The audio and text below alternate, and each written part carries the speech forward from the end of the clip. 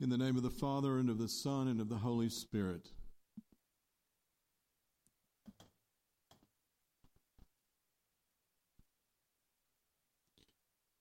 Probably because I have sung it from childhood, I look forward every year at Thanksgiving to singing the hymn, "Come ye thankful people, come." The first verse evokes the warm and cozy feeling we get, especially as children, when we think of the pilgrims and their native neighbors sharing relative abundance and security after the colony's first difficult year. It also makes us think of being around a heavily laden table with dishes we love and people we love, not necessarily in that order. Come, ye thankful people, come. Raise the song of harvest home. All is safely gathered in ere the winter storms begin. God our Maker doth provide for our wants to be supplied. Come to God's own temple, come. Raise the song of harvest home. On one level, Thanksgiving is indeed about remembering and giving thanks for the relative abundance and security that most of us enjoy. This is very important. Nevertheless, what we give thanks for goes much deeper than that. We hope so because our material situation, our physical security, and our ties to others are subject to change and even reversal at any time, as many both here and throughout the world can attest. St. Paul reminded the Thessalonians of this in today's reading. Just when we say, "There is peace and security," Paul notes, cataclysmic change may occur, bringing destruction from which no one can escape. The Thessalonians were probably primed to hear this because of their sadness over recent deaths among them. In last Sunday's reading from this same letter, which occurs just before today's reading, we gather that the congregation's faith and hope had been shaken. Like Paul himself, they had joyfully anticipated experiencing together the imminent return of Jesus. Several of them had recently died, however, and some of the survivors apparently began to lose heart, worrying that those who had passed away might not fully share in the promised kingdom. We, the church, have saved this letter for almost 2,000 years and continue to read it, for one thing, because it reflects our situation of fearing that our hope perhaps has been in vain, that we and those we love are not secure after all. We can all relate to that.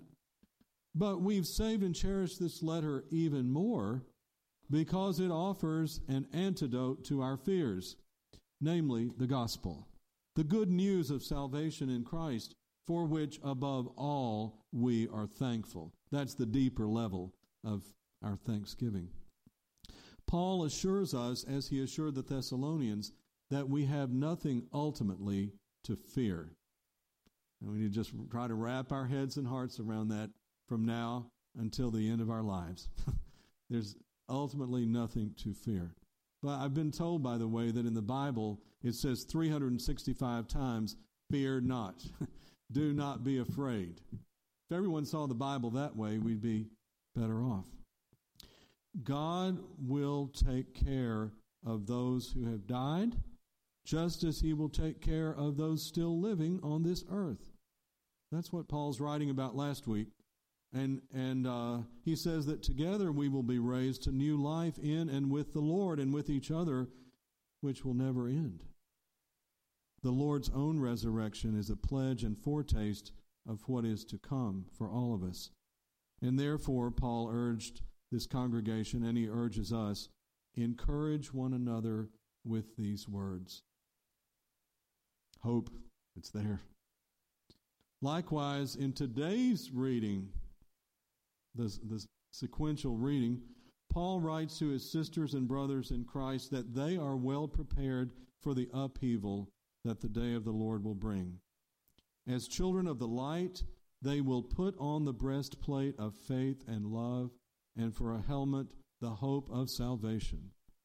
God has destined us to live eternally with Christ, he says again, and therefore he urges the Thessalonians to encourage one another and build up each other as indeed you are doing. In the good news of the gospel, he emphasizes, we have a truly solid, truly unchanging basis for our lives amid the changes and chances of this world. We have God. We have each other. We are bound together in eternal love. There's no need to be fearful. Today's parable of the talents highlights the stark choice that faces us in light of this good news. One choice is to be like the third slave who out of fear seeks illusory security by burying what he has received. He is so afraid that he does nothing constructive with this considerable amount that has been entrusted to him. By the way, a talent, we estimate, is roughly the equivalent of 15 years of a laborer's wages. So a good bit of money. But this poor guy, seeking a false security, burying the talents, ended up with nothing. This parable, the parable makes clear that this is the way of death, sort of being motivated by fear. That's one choice. The other choice before us is to be like the first two slaves who enter into the joy of their master by taking extravagant risks with the even larger resources entrusted to them, secure in their master's obvious confidence and support. They weren't afraid of losing what they had been entrusted with, and their confidence paid off, their faithful stewardship paid off. But it wouldn't be prudent, I suppose, in today's world to venture as much as they did, but they did get a great return. But what I think they represent is the exuberant, fruitful life of those who take risks for God's kingdom, knowing that they are secure, no matter how much in the short run they might win or lose. They have the Master's confidence, support, so they invest freely. Jesus tells this parable, one commentator said, in the middle of his own high-risk venture. He could have stayed safely in Galilee, but at this point he was in Jerusalem. This is toward the end of Matthew. And he's about to lay his life on the line in his mission to reconcile all people to God and each other. We know from our faith, we know from what many witnesses tell us, we know from our own experience that this risky venture of Jesus's paid off hugely. Now, it may not have seemed to at first. Many could not see that through this sacrifice and triumph, joy had come to all the world. But Jesus kept acting out of not fear, but faith, hope, and love, even though he must have been tempted to let fear get the better of him. He not only experienced resurrection, as one Eucharistic prayer puts it, he revealed the resurrection, not just at the end of time, not just in the context of eternity, but also the resurrection as in new life that comes from offering ourselves completely in union with Christ's own sacrifice for the sake of God and God's kingdom. The new life, the risen life, consists of that offering ourselves along with Jesus to the glory of God. As a commentator put it, this parable is ultimately about living. It is about investing. It is about taking risks. The greatest risk of all, it turns out, is not to risk anything, not to care deeply and profoundly enough about anything to invest deeply, to give your heart away, and in the process risk everything. The greatest risk of all, it turns out, is to play it safe, to live cautiously and prudently. The world tells us to live cautiously and prudently. Some think the church does too, but this parable suggests otherwise. The gospel wants us out there on the edge, taking risks that we're called to by God. Thanks to the solid foundation Jesus has laid, faith can overcome fear in our lives, and this frees us to live fully and abundantly. We can give as never before, not simply out of a sense of duty, but because we love as God loves, caring deeply for his people and his kingdom. We're caught up in that self-offering of Christ out of love. We can follow our vocations, our callings, with this secure basis, come what may and cost what it will. One good example of a personal calling is Christian marriage. And many of us have been called to that, and I would say that's one of the riskiest steps that anyone can take. Just one among many. It's a huge leap, and yet we do it in faith and confidence when we're called. And as a parish, as a church, I would say, we've lately sensed a heightened calling to put ourselves on the line a little more, to get more involved in relieving the sufferings of those around us.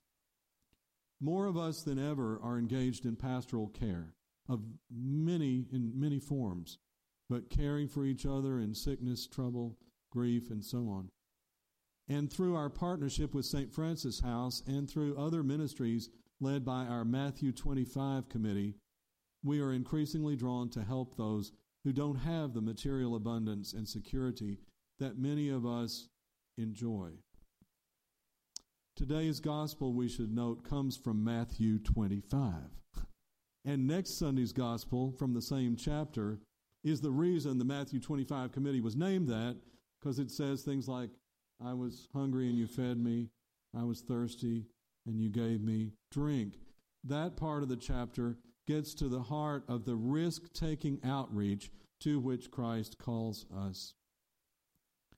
We are also called, of course, to share the treasure of the good news directly, evangelizing for the spread of God's kingdom. And we Episcopalians do believe in that and do that. This is what we are about when we seek to draw others into our congregation and diocese who might find here the life-giving message they need. We have been entrusted with all this treasure, and the only fitting response is to give, is to minister. We give God thanks and praise for the true security which allows us to give our lives away in loving service. We give God thanks and praise every time we celebrate the Eucharist. Let us give thanks to the Lord our God. It is right to give him thanks and praise. In the Eucharist, we are offering ourselves in response to God's self-offering in Christ. Of course, we have Thanksgiving Day, which it reminds us to offer thanks and praise. But every single day of our lives, we offer our daily ourselves as a way of thanking and praising God in sure and certain hope that in God's good time it will pay off, that we will have abundant life with God as a result. Thanks be to God who makes this possible through our Lord Jesus Christ and by the power of the Holy Spirit. Amen.